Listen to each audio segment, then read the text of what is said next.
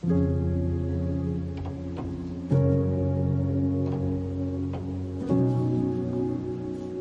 everyone. It's so good to see you. We've been talking about following Jesus. So I've been talking about what following Jesus means, how we do it, just what is it all about. You know, almost every Christian that I know wants to follow Jesus. It's the sole meaning of being a Christian, of the word Christian, is to be a Christ follower.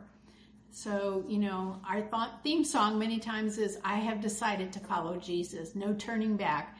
And that's what we as Christians want to do. But to almost all of us, following Jesus is like the human race is described, you know, all different shapes and sizes and likes and dislikes and races and colors and nationalities and creeds.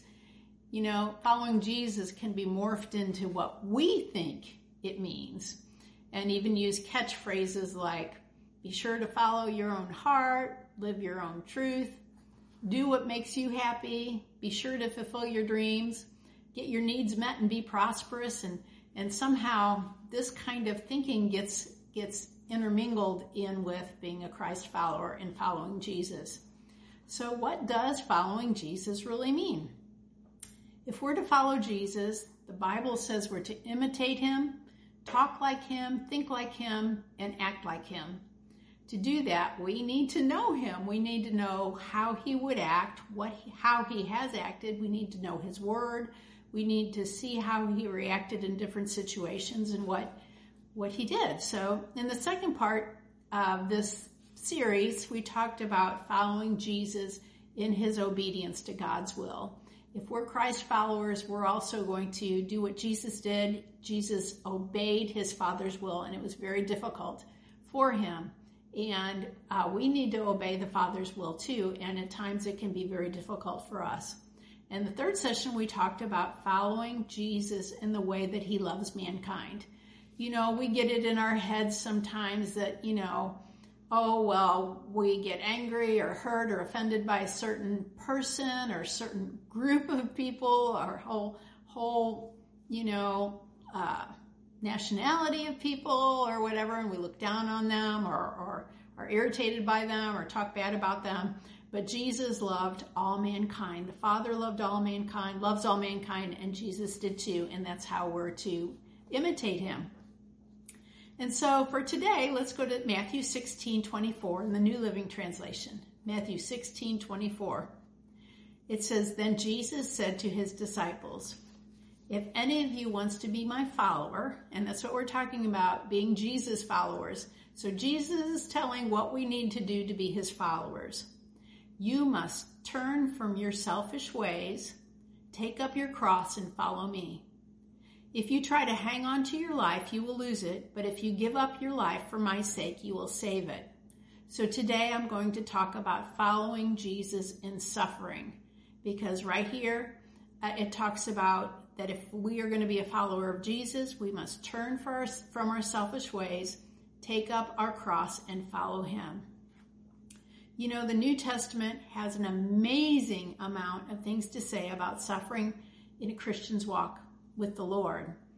And right here, Jesus tells us in Scripture what we have to do. We have to turn from our own selfish ways. And, you know, in some ways that really doesn't need a lot of explanation, you know, and I'll read some scriptures about that, but we have to turn from our own way of thinking. We have to turn to the way that Jesus taught us. We need to take up our cross, and we need to follow him in words and in actions, his way of thinking, his obedience, and his prayer life. You know, all of those things require suffering because we are doing his will instead of our own. And that's hard to do. Even in a marriage, when you have two conflicting ways of thinking and one, you know, like the wife will submit to the husband and his way of thinking, that is a suffering that goes on. And so it is in the body of Christ. When we submit our will to the will of the Father, there is suffering that goes on. As we learned in the second part that dealt with Jesus and obedience, we see that Jesus suffered tremendously in submitting his will to the will of the Father. And you can go back and listen to that. It's really eye-opening, and seeing how much suffering Jesus underwent just to do the will of the Father. So if the holy, spotless, wonderful Lamb of God had to endure this suffering, we as flawed humans surely have to deal with our own desires and submit them to the will of God. And it talks about taking up our cross. What does that mean? Many people say, well, Jesus already bore our sins on the cross. Why should we have to take up our cross? And the cross here is an instrument of capital punishment. It means to expose yourself to death or self-denial. And you might think, well, what in the world does that mean? It means that we're supposed to put to death our own desires and submit ourselves to God, and that requires suffering. In Colossians 3:5, which is written to Christians, it says, put to death, or take up your cross, or nail it to the cross. Put to death, therefore, whatever belongs to your earthly nature: sexual immorality, impurity, lust, evil desires, and greed, which is idolatry. Because of these, the wrath of God is coming. You used to walk in these ways in the life you once lived. Or in other words, you walked that way, you acted like that before you were a Christian. But now, after you're a Christian, verse 8, but now you must rid yourself of all such things as these: anger, rage, malice, slander, filthy language from your lips. Do not lie to each other, since you have taken off your old self with its practices and have put on the new self, which is being renewed in the knowledge and the image of its creator. Or in other words, your new self is supposed to be following Jesus. So it tells us right here so clearly that we're to take up our cross, put to death those things that are of our fleshly old nature that's full of sin, and we're supposed to put on our new nature, which is following Jesus Christ. You know, Jesus suffered on that cross for us, so we're called to take up our cross and put to death the sinful things that belong to our earthly nature. That requires suffering and self-denial. It's required for all followers of Jesus. That's my ice maker that made that noise. It is hard. Just think about different things that you have to deal with. Say that you have to deal with anger. It takes a lot of self-control and putting your flesh under and crucifixion of your flesh to stop being angry. Or maybe you like to lie to people. Or maybe you talk bad about people behind your back. Or maybe you have a problem with drinking or taking drugs or eating too much or being lazy. I mean, everybody is afflicted with different things, and different things bother them. And everybody is tempted to do different things. And it takes putting that part of ourselves to death to live for Christ. You know, we live in a world and a society right now that tells us that when we're born again, God's grace covers everything, that we don't have to worry about sin anymore, that we're free to be ourselves. You know, guilt over sins committed is looked at more as a curse from hell than a gift from God to help us toward repentance. But God has made us, if we're sensitive to the Lord, to feel guilty when we sin. And when we sin, we're to repent of it and turn around and not do that anymore. You know, there's a false gospel of comfort and self-fulfillment, you know, that we should never feel uncomfortable, never feel pressured, never feel guilty, never feel corrected. And that's just not the pure gospel that Jesus lived or preached, and it's not the gospel taught in the New Testament. Let's look at Romans 8:12. Romans 8:12, and again, this is written to Christians. Therefore, brothers, we have an obligation, but it's not to the sinful nature, that nature that I've been talking about, to live according to it. For if you live according to the sinful nature, you will die. But if by the Spirit you put to death the misdeeds of the body, you will live. So we have here taking up our cross again, putting to death something. because those who are led by the Spirit of God are the sons of God. When we talk about taking up our cross, Jesus' suffering washed away our sins. Our suffering doesn't do that. It does not save us. Our suffering can never save us. But our suffering deepens our relationship and commitment to the Lord. And it lines us up closer to His will and His word. And it helps us to be a follower of Jesus. That's why the Apostle Paul writes in Philippians 3:10, in the NIV, Philippians 3:10, it says, I want to know Christ and the power of His resurrection and the fellowship of sharing in His sufferings, becoming like Him in death, and so somehow attain to the resurrection of the dead. Now, it's hard for us to really grasp why anyone would want to join and share in the fellowship of anyone's suffering, especially the suffering of Jesus Christ, which was the most severe suffering that anyone on this earth has ever endured. But when we share in Jesus' suffering, especially the suffering of obeying Him and taking our will to the cross and nailing it to the cross, we share in something wonderful and something glorious. We've talked about submitting our own desires and will to the will of the Father and laying down sin. But did you know there's also suffering that we endure when we're rejected for the sake of the gospel, when we suffer persecution? In 1 Peter 2:20, it says, but if you suffer for doing good and you endure it, it is commendable before God. To this you were called because Christ suffered for you, leaving you an example that you should follow in His steps. So Jesus left an example of suffering and we're to follow in His steps. Verse 22, He committed no sin and no deceit was found on His mouth. When they hurled their insults at Him, He did not retaliate when He suffered. He made no threats. Instead, He entrusted Himself to Him who judges justly. He Himself bore our sins in His body on the tree, so that we might die to sins and live for righteousness. By His wounds you have been healed. So when we're Christ followers, when we're following Jesus, when people hurl insults at you, do not retaliate. Take that as a path of suffering, that we're following Jesus and we make no threats. We entrust ourselves to the Lord. And this is really good to follow in so many areas of our lives. In our homes, when we're insulted, don't retaliate.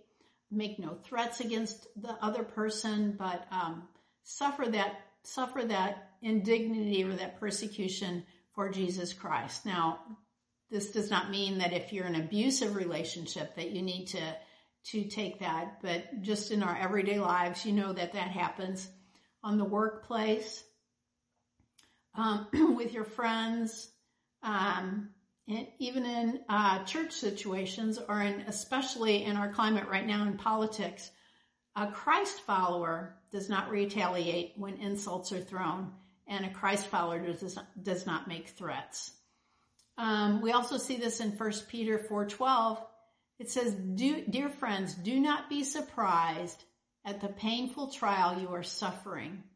See, Christians suffer when we follow Christ, we follow Him in His suffering also. So, dear friends, do not be surprised at the painful trial you are suffering as though something strange were happening to you. See, a lot of times the gospel is preached that if you're following Christ, everything's going to go okay. And if something difficult happens, we think something must be wrong. We must be doing something wrong. But the Bible says, don't think it's strange when you go through suffering. Verse 13, but rejoice that you participate in the sufferings of Christ, so that you may be overjoyed when His glory is revealed.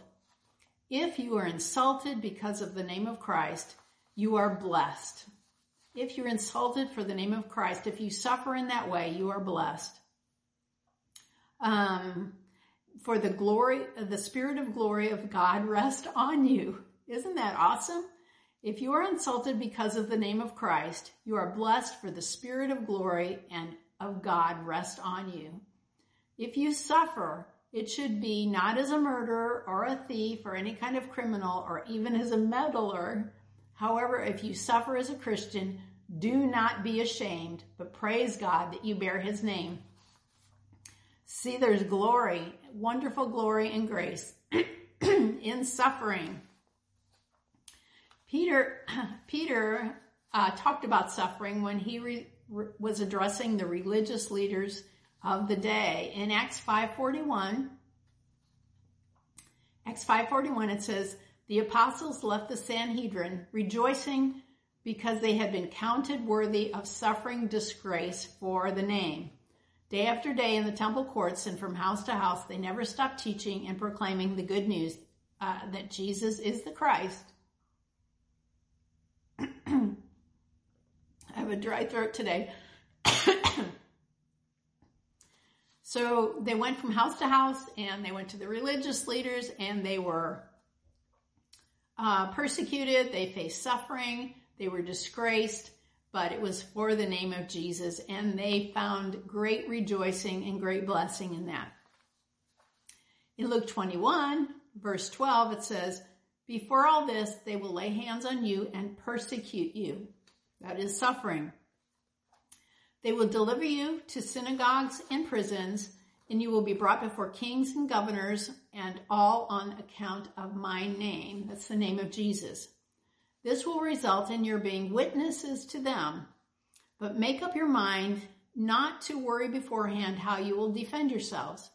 For I will give you words and wisdom that none of your adversaries will be able to resist or contradict. You will be betrayed. That's suffering. Now listen to this. You will be betrayed by parents, brothers, relatives, and friends, and they will put some of you to death. All men will hate you because of me. So I know some of you have experienced that, some of you have not, but the Bible says that people will hate you because you are a Christ follower. But you're blessed. You're blessed because you're following in the footsteps of Jesus Christ. This dealing, like Peter talked about, that the Sanhedrin, the Pharisees were in a big way persecuting Christians. And it makes me think of current day Christian ministers who they themselves are called the devil or Jezebel by other Christian people. That's just really sad. They have to endure this kind of persecution from other religious leaders. And it happened in the days of the apostles. It happened with Jesus. The people that were the loudest in shouting, crucify him, were the religious leaders of the day. So if religious leaders that are not following Jesus and the way he taught us to act, then you need to find different religious leaders to follow. And a great gauge of whether your Christian leader is following Jesus is just the Word of God, simply the Word of God. That's why we need to know the Word of God so well.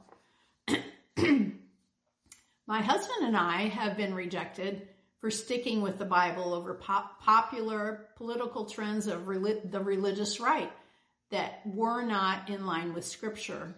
Just because someone says they're conservative on the right or religious right, you need to make sure that their views line up with Scripture and that they're telling you the truth. And that takes some research, that takes some digging, that takes some investigation, but just don't take things for granted or as truth just because a religious leader says it. Find out for yourself. Read the Bible yourself.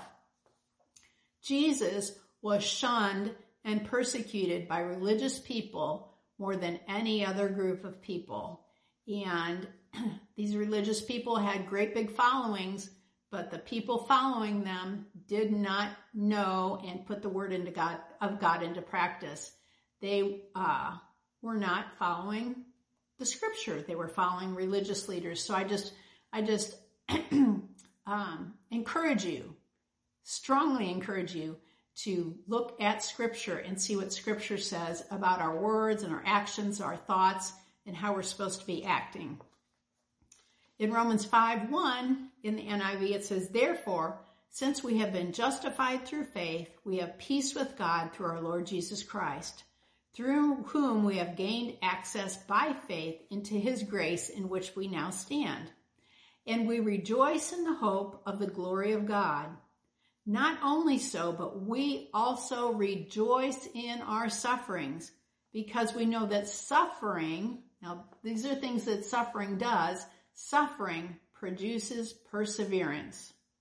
So that's the first step. Suffering produces perseverance. Perseverance produces character. Character produces hope. And hope does not disappoint us because God has poured out his love into our hearts by the Holy Spirit, whom he has given us. So when we're suffering for the sake of the gospel, someone's persecuting you, calling your name, shunning you, saying that you're not really a Christian because you're sticking with the holy written word of God, rejoice. Rejoice because you're following the footsteps of Jesus. And to do this, we need God's help. We need God's strength. We need the Holy Spirit to help us, to enable us, to strengthen us. And I encourage you to depend on him because we all need him to follow Jesus. And you wonder, well, why isn't this talked about in my church? Why aren't churches talking about this? I'll tell you why, because people don't want to hear it. People don't like to hear about suffering. It's kind of like politics. They tell them what they want to hear so you can get votes. Well, a lot of churches, a lot of pastors have to tell people what they want to hear. They have to tell them everything good and wonderful or people won't come to their church. So to keep people in their churches, you need to tell them what they want to hear. Thus, pastors end up having people follow them instead of Jesus. Because if you tell them what Jesus said, it's not always pleasant, and there is a way of suffering. There is a point where we have to put down our own desires and our own fleshly tendencies to follow Jesus, and people don't like to hear that. You know, there's whole segments of the church here in the United States, I'll say, that have words from the Bible that they will not use so they can acquire and keep followers. Words like suffering, that's what we talked about today. And so many churches. This would never be preached as part of the Word of God, but people don't want to hear about suffering, so they're not going to preach about it. Sin, the blood, or hell, those are words that in some churches they're not allowed to use. The preacher does not allow it used in his ministry because people don't want to hear about it and they want to keep their followers. Let's remember that according to Jesus himself, following Jesus requires suffering. Suffering to put away the desires of our sinful nature, suffering rejection, and suffering persecution. So let's remember the great rewards of suffering for Christ. I'm going to repeat the scripture I started out with, Matthew 16:24 in the New Living Translation. Then Jesus said to his disciples, "If anyone wants to be my follower, you must turn from your selfish ways, take up your cross, and follow me. If you try to hang on to your life, you will lose it. But if you give up your life for my sake, you will save it." And I just encourage you in that to give your life totally and completely to the Lord. And this is, you make a one-time decision when you get born again, when you get saved. But it also is a daily decision to walk according to the Word, to walk in love, to walk in obedience, to walk a holy life. And these are struggles that Christians deal with very often because we have our own flesh to deal with. We all have things that we like to do that aren't recommended by the Lord. And so we need to suffer, keep our flesh under control and suffer through that. And there will be great rewards for you. The Word of God promises it. Well, if you don't even know what I'm talking about because you've never decided to be a Christ follower, I encourage you to do that today. I talked about a difficult subject today, that they're suffering, but oh my gosh, there are so many great rewards. Just the reward of being a child of God is is awesome and wonderful in and of itself. So if you have never done that, I encourage you to repent of your sins. What does that mean? Be sorrowful, that acknowledging that you're a sinner, decide to turn away from that and turn to Jesus Christ as your Lord and your Savior, and ask God to forgive you, and He will make you a new creation, the Bible says. The Bible says that old things will pass away, and you'll just become a new creation, and you'll be full of the power and love and mercies of God. So I encourage you to do that. If you would like to contact us, our phone number and our email is on this information with the video. And also you can reach us on Facebook Messenger and or by putting a comment. So we love you guys, and we hope that these messages have blessed you. And I will see you next week. And also Pastor Terry will have a great message on Sunday. Bye-bye.